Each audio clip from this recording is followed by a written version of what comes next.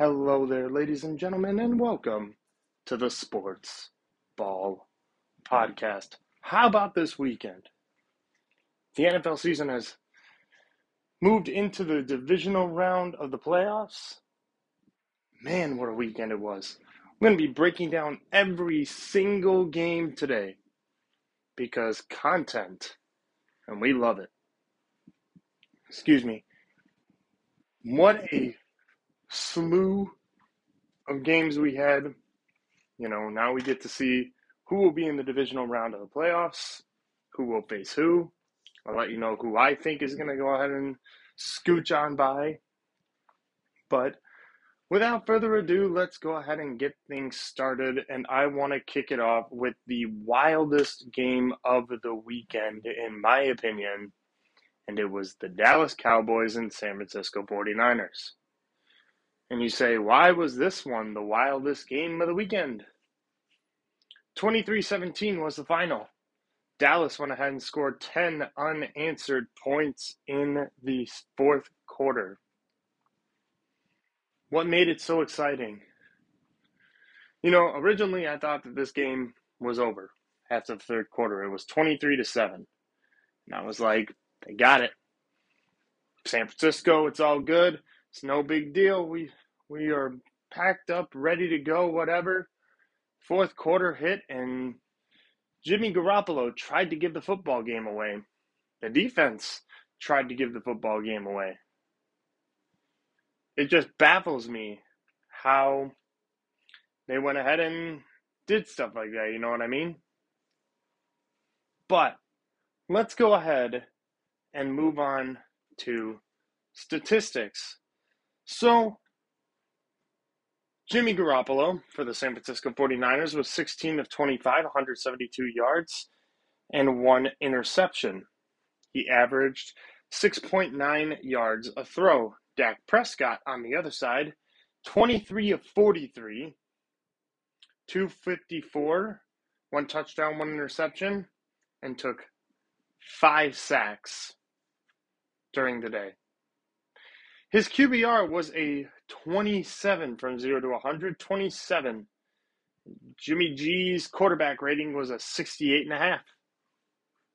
Look at the rushing yards.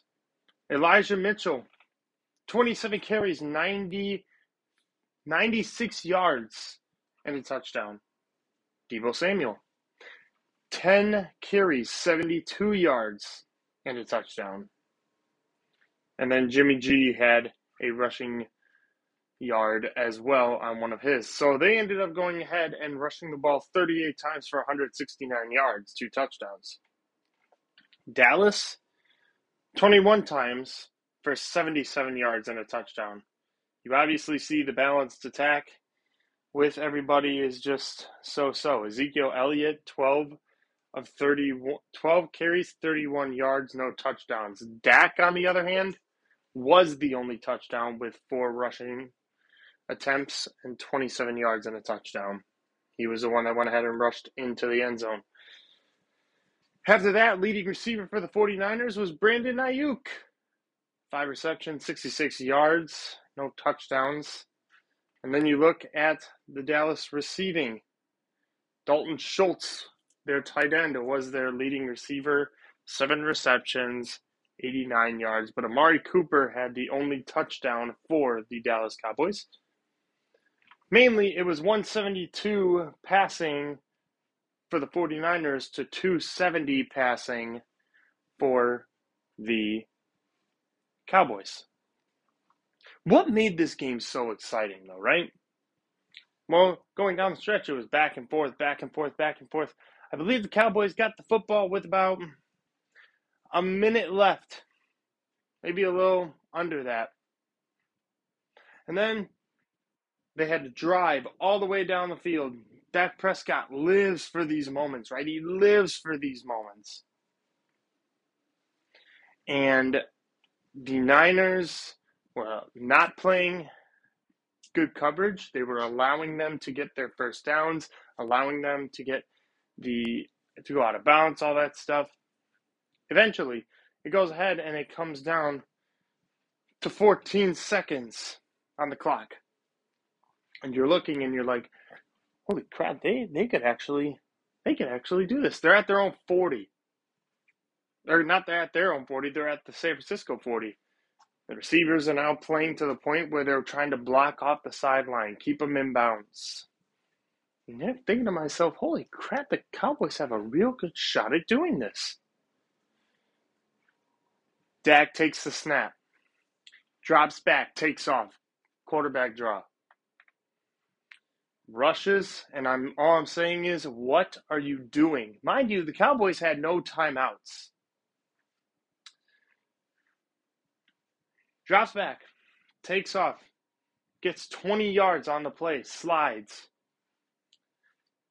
The Cowboys get up to the line, they have the ball, they're ready to snap, waiting for the referee. Now, if you don't know, the referee has to touch the football in order for the play to be quote-unquote live. The referee comes running over, time's ticking, tick, tick, tick, tick. Ends up knocking over Prescott a little bit, ends up placing the ball. Dak finally gets the snap, clocks it, and there are zeros on the clock. In other words, the Cowboys lost due to a referee not being there on time, quote unquote. Now, my thing with this is I am not going to blame the referee. I'm not going to go ahead and say he should have been running with Dak Prescott the entire way. No, my issue was the play call. My issue was the fact that they ran a quarterback draw with 14 seconds left and no timeouts. That was my issue. The reason why you don't do something like that is because, God forbid, that a situation like that happens. You do get down there. You do go ahead and slide. You need a touchdown to win. It's 23-17. You go ahead and you get that touchdown. You're tied at 23, and the extra point wins you the game. But why on God's green earth are you running that football to try and get closer? Why not throw it? You've been throwing it effectively enough. The hook and ladder from Amari Cooper to CeeDee Lamb was really nice. But now your season's over because of stupidity. Now, normally I'm not one to call for jobs.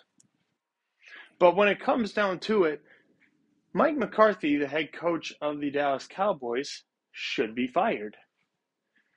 His poor decision-making and poor play calling was the reason that the Dallas Cowboys were as flawed as they were. And a lot of times were the reason why the Dallas Cowboys fell flat. For example, the Denver Bronco game. Poor game planning. Thought they were going to steamroll them. It's just very unfortunate to go ahead and look and see everything. And you go, you know what? This is the guy to go ahead and lead us to the promised land.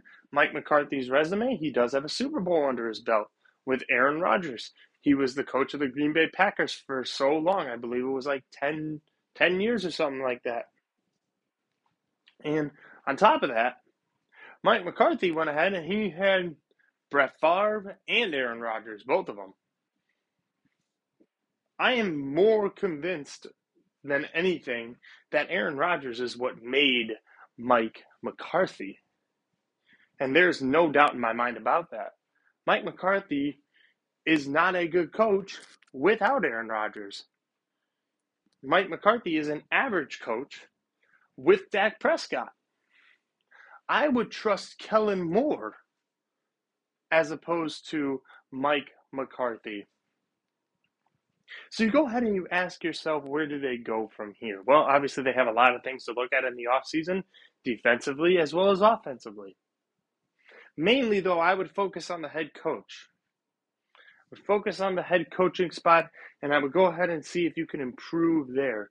But as of right now, if you were to go ahead and ask me what to do with the Cowboys situation, I would, number one, Look at your mistakes in the offseason, see how you can get better.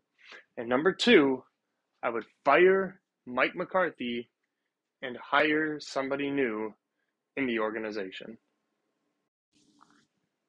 All right, let's discuss the Cincinnati Bengals and the Las Vegas Raiders.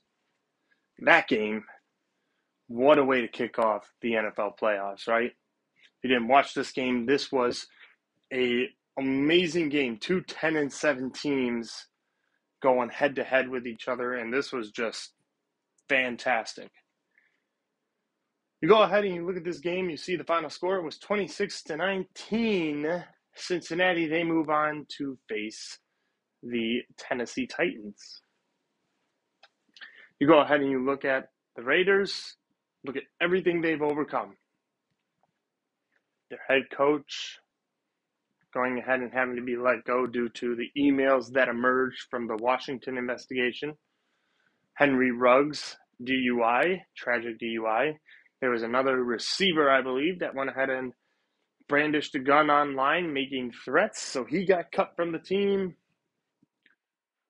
Darren Waller recently opened up about his sobriety and what it meant to him. The Raiders just have a whole bunch of different problems. But under interim head coach Rich Bisaccia,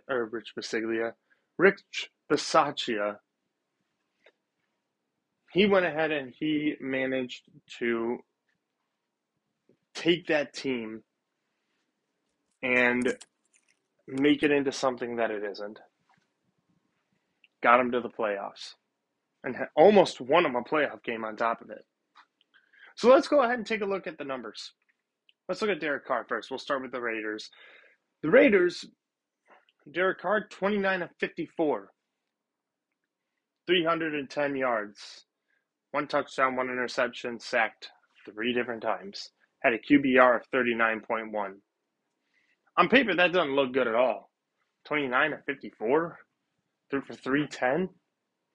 Again, mainly in garbage time that the Bengals went ahead and were giving the Raiders, but that's beside the point. Joe Burrow, let's look at him. 24 of 34, 244 yards. 2 touchdowns, no interceptions, sacked twice. Had a QBR of 62.6. Pretty good day for Joe Burrow. Very good day for Joe Burrow, I'd say. You look at the rushing attack, and you say, well, Vegas had more rushing yards. 14 carries for 103 yards, 7.4 yards a carry. Cincinnati carried the ball 25 times for only 83 yards. But I'm just going to read off some names that are what make the Bengals dynamic. Let's look at this.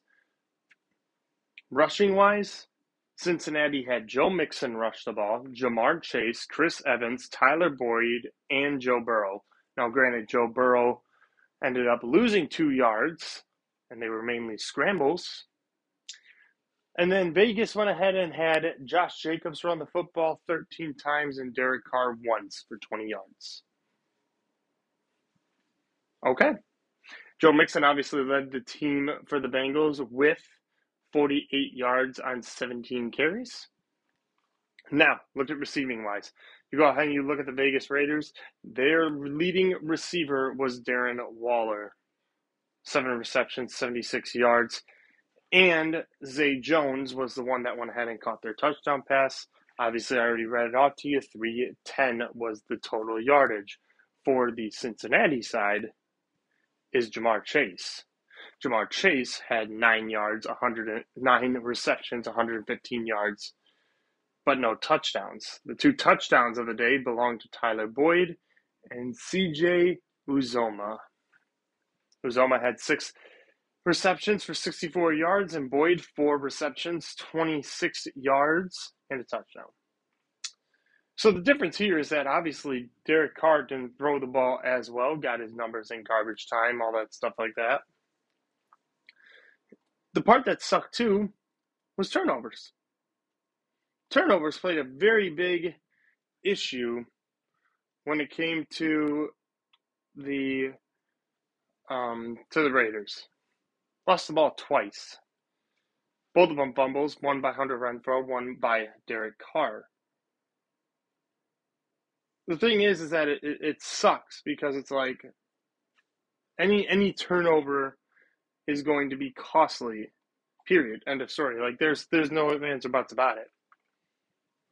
Especially in playoff time, you have to play nearly perfect. So when you're looking at the Cincinnati Bengals, I went ahead and I said they're kind of like a dark horse. And I also made my case last week for Joe Burrow to possibly be named MVP of the league. So is it so far-fetched to say that, again, without Joe Burrow, do the Bengals even play like this? They pretty much led the whole entire game. Now, there was a controversial play, which unfortunately the referees for this game will no longer be available due to said controversy. But there was a point where Joe Burrow went ahead and he launched himself when he went ahead and threw the football, which was a touchdown pass to Tyler Boyd. He went ahead and he launched himself. He was running toward the sideline, jumped, threw the ball essentially out of bounds, cross-body, and into the end zone. Technically, that pass doesn't count. It's not like it's not like the touchdown rule where if the body is out of bounds but the ball is over the goal line, then it's a touchdown. It's not like that. If you and the ball are out of bounds, you're kind of out of bounds and the ball should be dead right there. It's a play that should have been reviewed and they didn't take a look at it. People were left scratching their heads and people went ahead and they were talking about, oh, well, the Raiders got screwed again. It's just like the Tuck rule against Brady 20 years ago. So great, now they have something else to complain about. But at the end of the day, the Bengals played better than the Raiders. That's the bottom line. I can't go ahead and I can't say, you know what, the Cincinnati Bengals, they didn't play well, they weren't good enough, whatever. The Bengals played a very good football game. And I really do think that the Bengals are going to give the Titans fits. Now, whether they beat the Titans, I don't know. I still trust the Tennessee defense as opposed to the Cincinnati defense, but we will see what happens. That is going to be a good game as well, because Cincinnati against Tennessee's defense is going to be a very high-powered one. Now, what Tennessee's offense can do to Cincinnati's defense, we have no idea yet. We'll have to see, especially with the health of Derrick Henry. But the fact that the Bengals went ahead and played as well as they did and showcased that they were very capable of going ahead and making something out of nothing. This team I really thought was going to be dead in the water at the start of the year. I was like, it's a rebuild. They're the worst team in their division. It is what it is, whatever. And now you look at it and you go, holy crap, they made it to the divisional round of the playoffs. A lot of people didn't have them really winning a playoff game. People thought, yeah, the Raiders are going to pull it out. They've been red hot. I think I knew when they beat the Kansas City Chiefs in week 17, that this was something special here. This was going to be something special. Now, I can't go ahead and say Cincinnati's going to go to a Super Bowl, but I think that it's not far-fetched to say that Cincinnati's going to cause a problem. And God forbid, if they do get to the AFC Championship game, whether they play the Bills or the Chiefs, they're going to give them fits, especially the Chiefs. I don't know about Buffalo, especially after what they did to New England, which we'll talk about next. But the fact that Cincinnati played so well baffles me.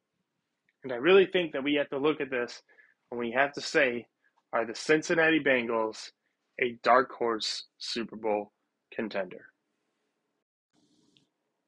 Okay, let's discuss what happened with the Patriots and the Bills.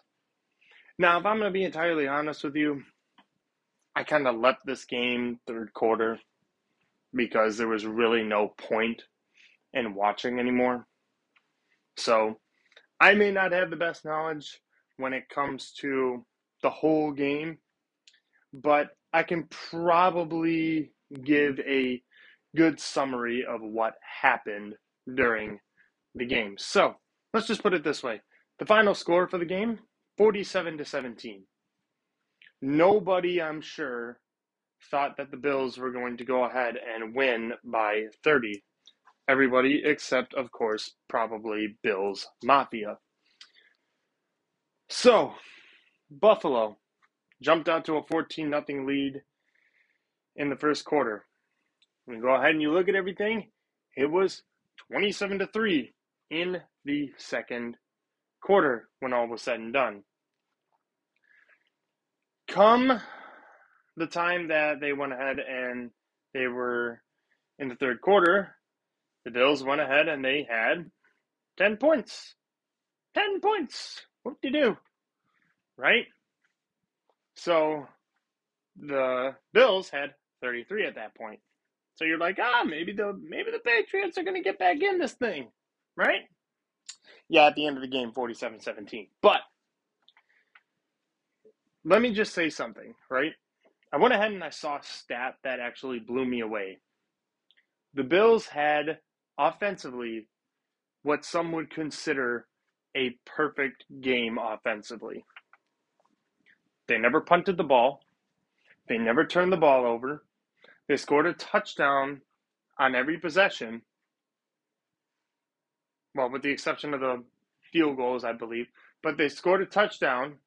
They never turned the ball over. They never punted. They never had like a 3-and-out. They never did any of that. So essentially a perfect game.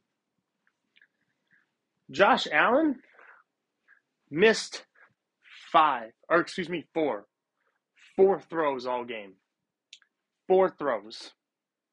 You couldn't have asked for a better performance from a quarterback. Josh Allen, 21 of 25, 308 yards, 5 touchdowns, no interceptions, and he was clean the entire night. Almost had a perfect passer rating. His QBR was at 98.5. Looking at the other side of it, Mac Jones, 24 of 38, 232 yards, 2 touchdowns, 2 interceptions, sacked 3 times. Like I said last week, Mac Jones started to look like a rookie toward the end of the year. And Mac Jones looks like that rookie has finally come to fruition. So you go ahead and you look at everything and you say, well, Mac's a rookie and, he'll be fine. It's not the end of the world. I just really hope that Mac can go ahead and transcend like people are saying. Because I said it in the beginning, at least personally, I said that Mac Jones was a guy that will go ahead and get you where you needed to go. The problem is that his ceiling is low. You can only hit so much with Mac Jones and then you hit a ceiling. Josh Allen, higher ceiling. Patrick Mahomes, higher ceiling. Justin Fields, higher ceiling. Trevor Lawrence, Zach Wilson, even a higher ceiling. Trey Lance, I think, has a higher ceiling than Mac Jones. Mac is good enough to win you games in the NFL. That's it. He's a game clock manager. I don't see Mac Jones throwing his way to victory. I don't see that. I will go ahead and congratulate the Patriots, though. They went ahead and they had a down year last year, and then were 10-7 getting into the playoffs. However, getting bounced by a division rival. I heard something, though, that was interesting. And this is somebody that I go ahead and I listen to. But he went ahead and he stated that he wouldn't be surprised if Bill Belichick tried to trade Mac Jones. An interesting take. Now, I think that would be an interesting proposal. Because when you think about it, If you get a proven quarterback in New England, let's say Deshaun Watson, let's say Aaron Rodgers, let's say Matt Ryan, somebody like that. You get a proven quarterback in New England and send the other quarterback, Mac Jones, over to said team, it could work. Because think about it, Mac Jones showed that he could play. And Mac Jones also went ahead and showed that he's capable of winning you football games, but you got to try and build on the fact that it's like, oh, all right, he can win you games, but can he actually lead us to a Super Bowl?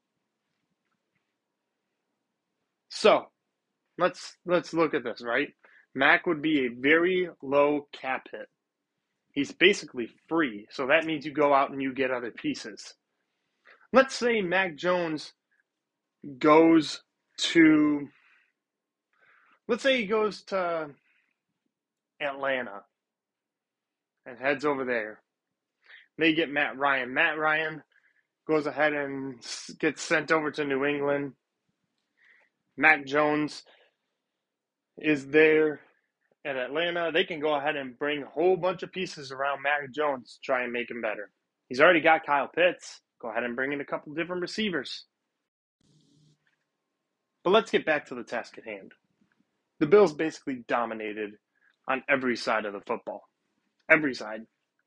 I mean, two interceptions from Mac Jones is pretty big. I mean, I feel like I don't even really need to go into stats, really, because the Bills just dominated on both sides of the ball. Now, the most impressive thing with Buffalo, because coming into this game, the New England Patriots were graded as a top 5 defense in the NFL. Buffalo just blew them out of the water. Now, I don't think anyone went ahead and was going into this game and going, you know what? Buffalo is 30 points better than New England is. I would have went ahead and said Buffalo's probably 14 points better than New England is. I would have given them that much. But not 30. And I think that this is just an anomaly, really, because I don't think that the Patriots are that bad. I don't. I think that they're better than that.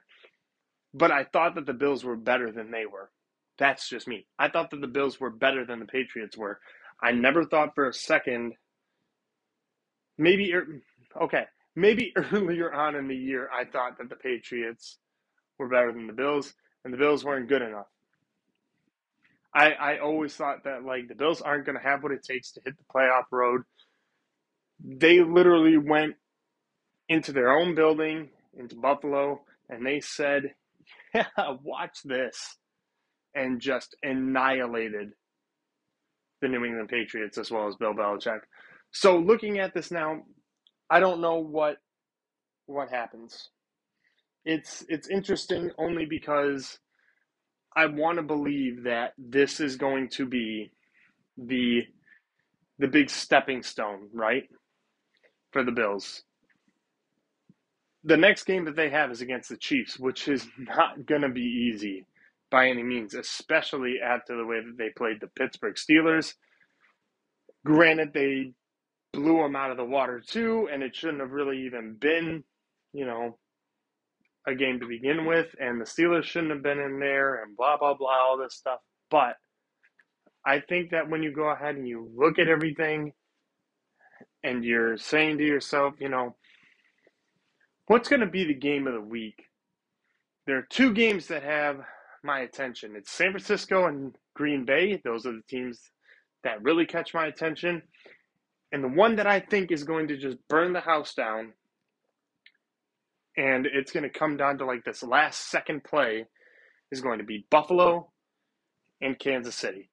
That's just me. We'll see what happens from there. But as it stands now, I will not be surprised if Buffalo moves on to the AFC Championship game. Okay, time to move on over to Tampa Bay. Tampa Bay went ahead and had a very, very, very good game against the Philadelphia Eagles. Go ahead and you look at the game. It was 17-0 going into halftime. And then they put up more points, making it 31-0 at the end of the third quarter. And the Eagles finally got their 15 points. And the final score was 31-15. So you go ahead and you look and you said, wow, the Eagles really put on a show at the end of halftime. Or at the end of the game, excuse me. Wow, what a job done. Very good. I don't know. I was kind of high on the Eagles a little bit going into the playoffs. I was like, it's going to be a lot closer game than people think. It was like Dallas against Denver. 31-0 at the end of the third quarter. For Dallas, it was 30-0 at the end of the third quarter going into the fourth. It's just not fair. Tom Brady and the Tampa Bay Buccaneers just took them apart. Bottom line.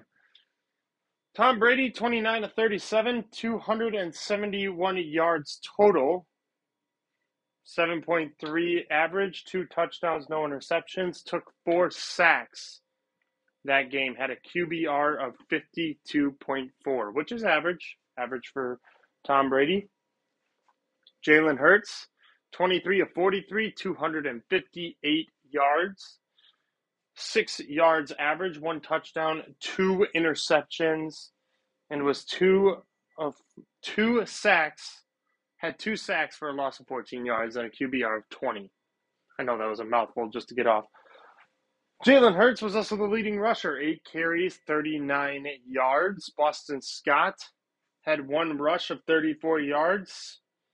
That scored a touchdown to go ahead and put the Eagles into the scoring column to give them their first 7 points. I don't know. I don't know what happened. The thing is that the Eagles, Devontae Smith, he had 4 receptions, 60 yards. He didn't get anything going either. That was unfortunate. They really started to hit him in the fourth quarter. He was pretty much shut down by Tampa Bay's defense. The thing that I said in the beginning was that it was going to be difficult to run on the on the Tampa Bay Buccaneers. I got next segment in mind already. On the Tampa Bay Buccaneers. And the main reason for that is because that Tampa Bay is one of the better run teams. They're one of the better teams that stop the run. And that's just it. They're a top 5 team when it comes to run defense. And it went ahead and showed. It showed. The Eagles had 95 yards, but it was a very, very, very hard-earned 95 yards. And the Tampa Bay Buccaneers, who are not a rushing team, had 106 yards rushing. Keyshawn Vaughn had 17 carries, 53 yards, and a touchdown. Giovanni Bernard, 13 carries, 44 yards, and a touchdown. Even little Scotty Miller had a 9-yard run. Excuse me. When you go ahead and you look at the receiving, Mike Evans went ahead and led the game in receiving. 9 receptions, 117 yards, and a touchdown. It was very sad to go ahead and see the Eagles claw their way into the playoff picture, only to go ahead and fall flat on their face. I really thought the Eagles were going to put up a little bit more of a fight. I thought that it was going to be a lot closer game. I would have even went for 27-20. I thought that game would have been interesting, but 31-15 was final. Tom Brady and the Tampa Bay Buccaneers move on, and they are going to play the LA Rams in Tampa Bay. This will be interesting because I don't know if LA is going to beat the Buccaneers or not. Both teams, both LA and Tampa Bay, came off of very, very impressive wins. It's a matter of who's going to outduel the other. And honestly, I don't know what happens from there. We'll kind of have to see. But, I mean, if I had to go ahead and put my money on anybody, I would probably take Tampa Bay by slightly. You know what? I don't know. It's kind of a coin flip. I think that's a coin flip. I think that you go ahead and you have to pick, you know, who you want. It could go either way. I think either way, each team is either going to win by 3 or win by a touchdown. It's going to be one or the other. I don't think it's going to be a blowout game on either side.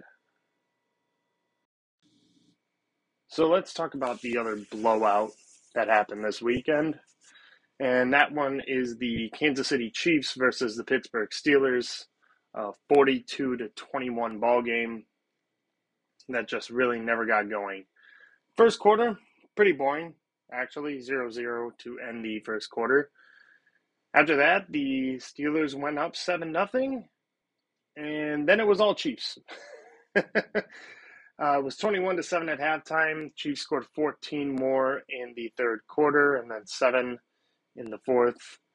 It just never panned out, you know. But Patrick Mahomes went ahead and had a great night during the night. 30 of 39, 404 yards passing, 5 touchdowns and 1 interception, and a QBR of 68.0. They also ran a trick play during the game that Travis Kelce went ahead and threw the football, a 2-yard touchdown pass as well. Jerick McKinnon was the leading rusher for the Kansas City Chiefs, 12 carries, 61 yards, no touchdowns. Travis Kelce had a touchdown, 5 receptions, 108 yards. McKinnon also had a touchdown, 6 receptions, 81 yards. Byron Pringle, imagine saying that name now, had 5 receptions, 37 yards, 2 touchdowns, as well as Allegretti had 1-yard reception for 1-yard reception for a touchdown as well. So here's what it came down to. Kansas City outplayed the Pittsburgh Steelers hands down, easily, end of story. The way that I go ahead and I look at this is that the Chiefs are basically just that much better than Pittsburgh. I mean, Pittsburgh was nothing to really scoff at. The defensive side anyway, wasn't really nothing to scoff at, but Kansas City just tore them apart. Without TJ Watt, really, the Kansas City Chiefs are just going to dominate you. And it's not like the Kansas City Chiefs went ahead and, it's not like TJ Watt went out of the game and never came back or anything. No, he was in the game. The Chiefs just went ahead and doubled them, tripled them, did whatever they want, and even went ahead and fooled them. Now, here's something that I will go ahead and refer to as well. So, isn't it weird that the offensive line for the Chiefs pretty much played very, very, very good football in the beginning of the year, and Patrick Mahomes just looked off? Right? Like, that's weird. It's weird to say. So, what do I mean? What do I mean? Well, is it far-fetched to say that Patrick Mahomes plays better when he is under stress, under duress, any type of way when it comes to the football? I mean, when he's scrambling is when he's at his best, is the better way to say it. When Mahomes is moving around, when his feet aren't set, that is when Patrick is the best version of himself.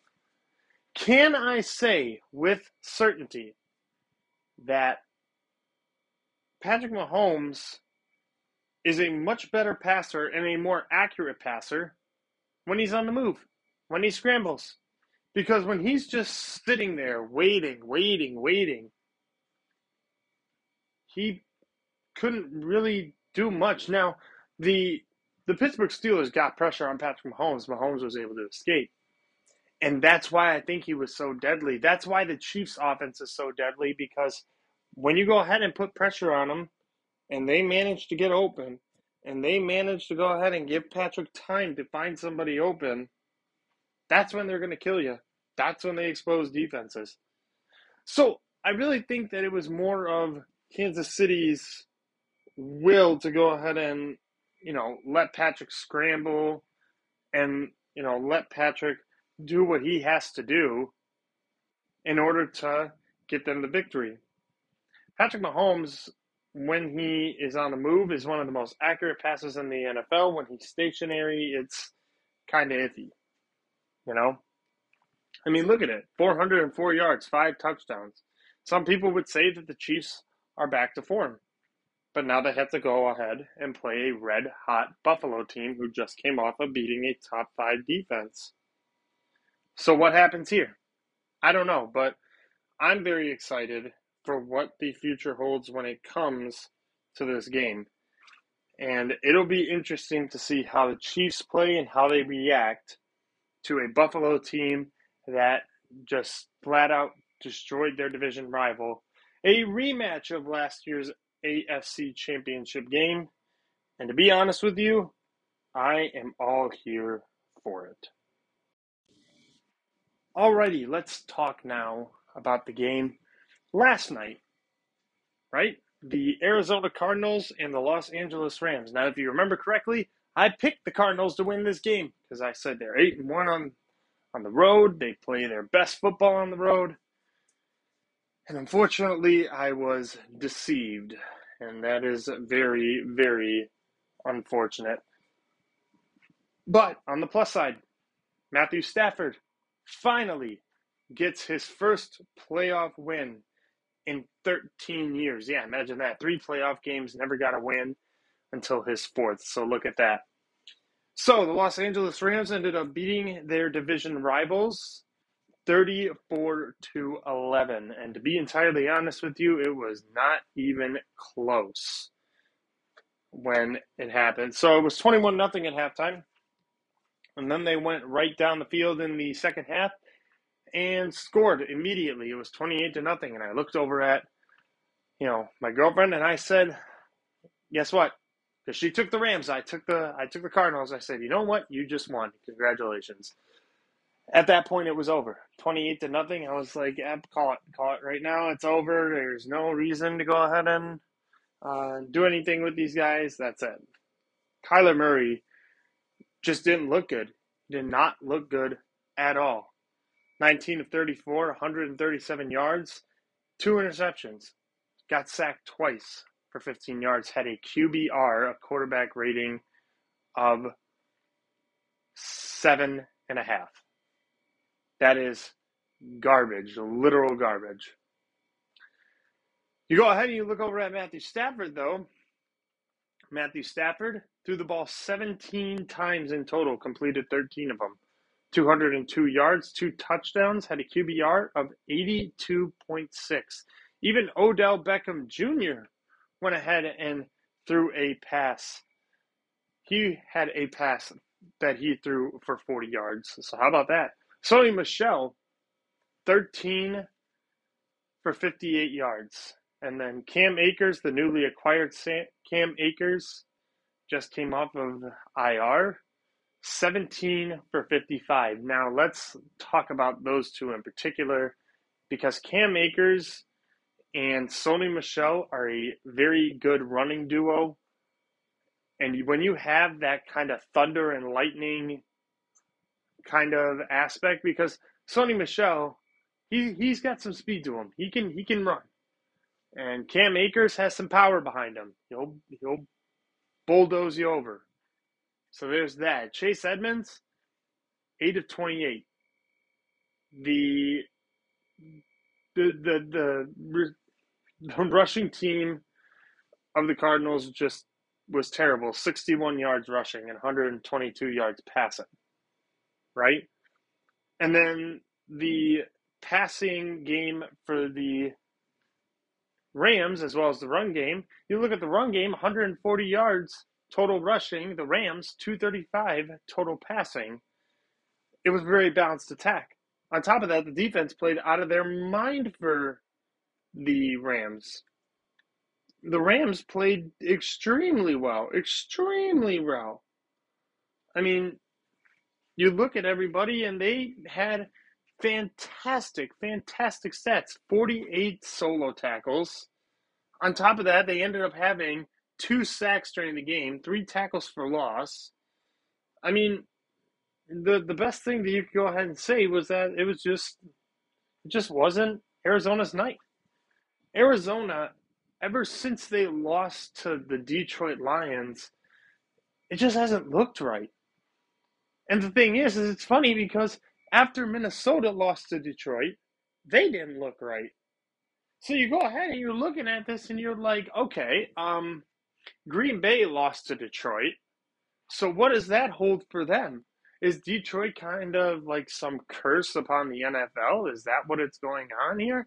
Like whoever loses to Detroit has to get bounced in their next few games, especially if they made the playoffs? Like that's something that worries me because I picked Green Bay to win. I think that what's going to happen is that the Cardinals are going to have to look at some things. They built a team that was capable of making a Super Bowl run, but they didn't execute properly. I thought that Cliff Kingsbury had his team in great position, but I guess we were all fooled. You know, I went ahead and I said that in the beginning of the year. I was like, the Cardinals are legit. They're looking like they can make a Super Bowl run. 8-1 in week 9. After that, 3 of 5. 3 of 5. That was what they were. That's pathetic. That's disgusting. You go ahead and you're looking at this team and you're thinking to yourself, I don't understand what happened. They should be a lot better than this. I think that what ended up happening was that the defense was way too much for the Cardinals. The defense finally stepped up, which actually makes things very interesting heading into Tampa, because the best way to stop Tom Brady is to make him feel pressure.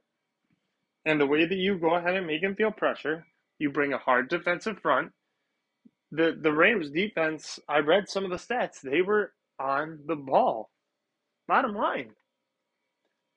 I don't think that you go ahead and you look at the Cardinals next year and you say, you know, yeah, I can't be fooled. If they have like a red hot start next year and they say, you know, let's say they start 8-0. I'm going to go ahead and I'm going to look at that and I'm like, oh, I've seen this story before twice in 2 years, and I should have known from the previous year. The Cardinals were in first place in their division last year, and then they lost a whole bunch of games and dropped out of the playoffs. The second half of the season, for some reason, causes the Cardinals to fall. I don't know what the issue is, and that's something they're going to have to look at in the offseason on how they can get better. But next year, if the Cardinals go ahead and start off 8-0, 9-0, I'm not going to sit back and go, here come the Cardinals. I'm going to go, you know what? Just wait, because they're going to fall pretty quickly. Alrighty, now let's take a look at the playoff picture coming up this weekend. The divisional round for the NFL. 8 teams have advanced. 4 teams will move on to the conference championship. And then after that, 2 teams will meet in the Super Bowl at SoFi Stadium in Los Angeles, California. Let's look at the first game on Saturday. The Cincinnati Bengals and the Tennessee Titans. This is going to be a good one. I like this game. So, as it stands right now, the Titans have a 59.5% chance to win this game. I would say that's pretty accurate. I would give the Titans the edge in this one. Some of the things that kind of have me questioned are the Cincinnati Bengals, especially in the defensive end. Trey Hendrickson, he's a big piece of the defense for the Bengals. He's questionable. Larry Ogunjobi, I think that's how you say his name, he went on IR. He's done for the year. Jalen Davis, their corner, he's questionable. Josh Tupou, I think that's how you say his name as well. Some of these names are just outlandish. A defensive tackle, he's questionable. Stanley Morgan, their wide receiver, he's questionable. So on the offensive side of the football for the Cincinnati Bengals, it's not so bad. The defense, which is where I have the most concern, is what worries me. As far as the Titans go, Torrey Carter, their fullback, he's on IR. Other than that, everyone's healthy. Everybody's healthy. Now, barring that somebody gets COVID or something like that, that's going to be a big deal. So, let's go ahead and look at this, right? The Bengals have won 4 of their last 5 if you include the playoff game. Other than that, they've won 3 of their last 4. When it comes to the Titans, they've won 4 of their last 5. So coming in, it's always the age-old question, right? Of, does being on a bye help you or hurt you? Because if you're on a bye, you're going ahead, you're playing that last game. You're clicking as an offense. You're moving left and right. Everything is going real well for you. And then you have that bye. And sometimes the chemistry kind of slips, and you have to try and get back into the rhythm. Now, the Bengals, they maintained that rhythm all the way through. They went ahead and they pushed into the playoffs with the momentum, beat the Raiders. Now are they going to take that momentum and swing it into Tennessee? This one will be interesting. Derrick Henry is going to be the key factor here. If Derrick Henry can go ahead and at least hit 100 yards for Tennessee, I think that Tennessee wins this game. If not, it's going to be a lot harder for Tennessee to win. I'm going to give this one a 30-27 game in favor of the Tennessee Titans to move on to the AFC Championship game. The Bengals are good. They're a great Cinderella story, and I love it so much. But I think that you go ahead and you're going to see the Titans come out with a new burst of energy, especially now that they have Derrick Henry. And I think that you're going to see what happens when he finally gets back on the field. I mean, for crying out loud, Derrick Henry's been out for weeks, and he still has 937 yards and 10 touchdowns. He was in the top 10 as far as rushers. I don't know what to think of the game, but we're going to have to see what happens from there. So let's go ahead and look at the other Saturday game, right? The night game for Saturday, San Francisco and Green Bay. This is going to be a good one too. Plenty of good games this week. So, Green Bay coming in, they're about a 64.5 point favorite, or 64.5, percentage-wise favorite, as opposed to the 49ers. So here's going to be the kicker with the Green Bay and the 49ers game. Back when they played each other originally, Green Bay ended up beating them 30-28. But the problem was that the Niners had Green Bay on the ropes. 27-28. They went ahead and they left Aaron Rodgers about 38 seconds. That's really all Aaron ever needs 9 times out of 10. But is it going to be the same scenario? The Packers are starting to show the cracks in the armor through the run game. The run game is what's going ahead and making Green Bay a more vulnerable foe. Because before I was like, you can't break this team. Ever since Cleveland, I'm like, holy cow, teams are starting to figure it out. So I think that San Francisco is going to run the ball down their throat. They're going to use Deebo Samuel to the best of their ability. They're going to use Elijah Moore to the best of their ability. You got a whole bunch of, or Elijah Mitchell to the best of their ability. Jimmy G is the part that's going to be the factor. I know that the Niners can run the ball. I know that for a fact. But can Jimmy G prevent mistakes from happening? The key thing is, too, Green Bay is going to get Jair Alexander back, their star corner, and their star end, Zadarius Smith, is also going to be in the lineup as well. The Packers are pretty much at full strength. On top of that, it's going to be cold in Green Bay come game time. It's going to be cold. Can the Niners, being a warm weather team, can the Niners go ahead and manage to get past the cold weather and beat the home team?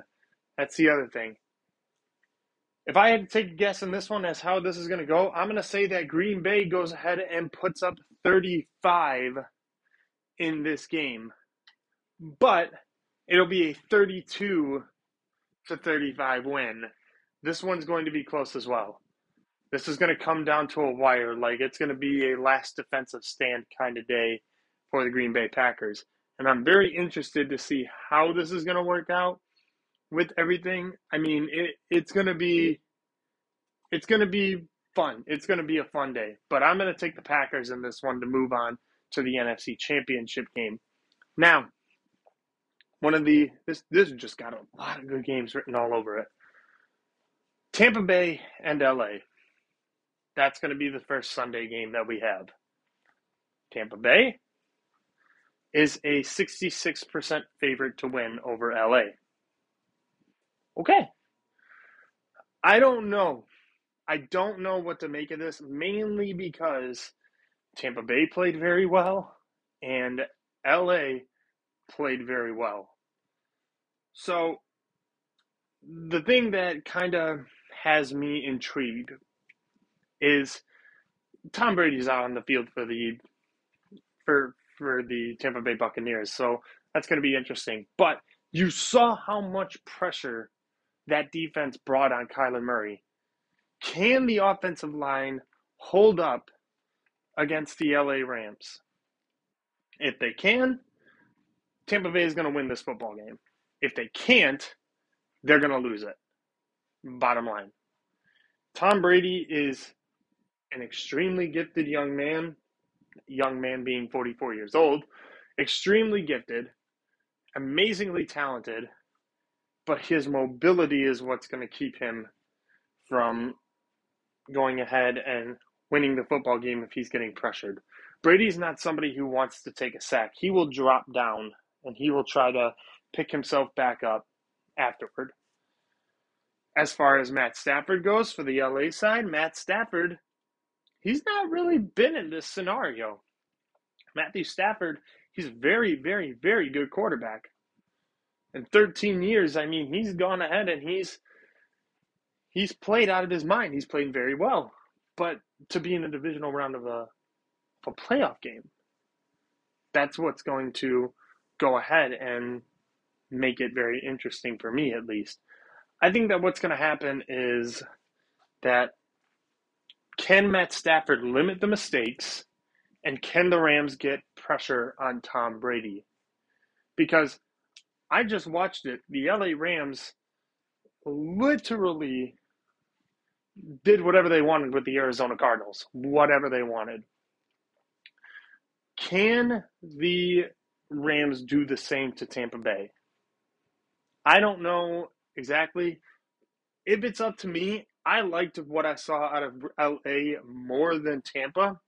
I think that LA goes ahead and comes away with the win on this one as well. I'm going to head and say that this is going to be a low-scoring affair. This is going to be a 21-17 ball game, and the LA Rams will play Green Bay in the NFC Championship game. Now, Buffalo, Kansas City.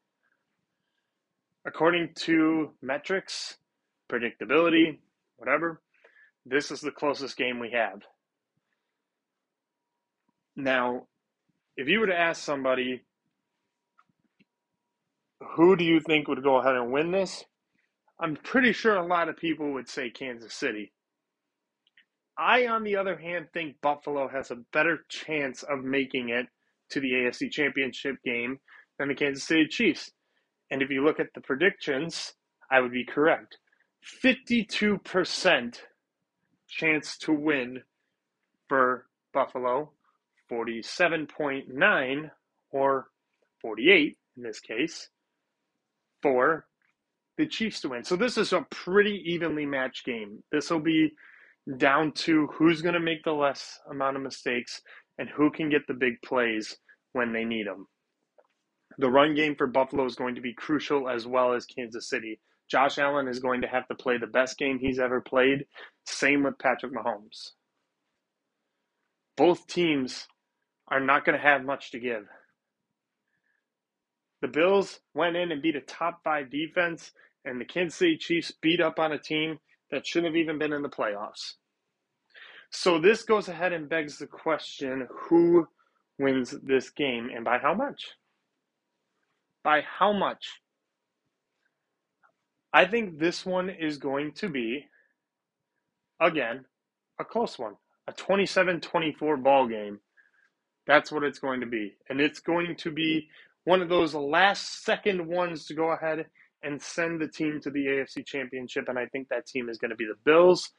I'd love to see the Bills get back-to-back AFC Championships to face the Tennessee Titans, and I think that's exactly what's going to happen. I think Josh Allen is going to have a great day. I think Devin Singletary is going to have a great day. Patrick will also have a great day, but it will not be enough. So if you go ahead and look at it, then that would mean that Tennessee would play Buffalo, and then Green Bay would play the LA Rams, and I think that would be a very, very good way to cap off championship weekend and then move into the Pro Bowl and then to SoFi Stadium in the Super Bowl. So let's hope that this NFC and AFC divisional round matchups, let's hope that they are the matchups that we are hoping for. They all sound good on paper, but hopefully they will go ahead and they will be a spectacle to behold, and I can't wait for next weekend. Alrighty, with that said, that is the podcast. If you like what you heard, please make sure you hit the notifications so you never miss another episode. Make sure you subscribe to the podcast. Enjoy your Tuesday. Hopefully it is a good one. A quick little update now that you've made it this far as well. Hopefully I can go ahead and get a couple people on. I got some stuff brewing. Just trying to work out scheduling. So hopefully I can get some more opinions on here as well. Make it a nice treat for you guys. So with that said, enjoy the rest of your day. I will see you on Thursday. And as always, I will see you on the other side.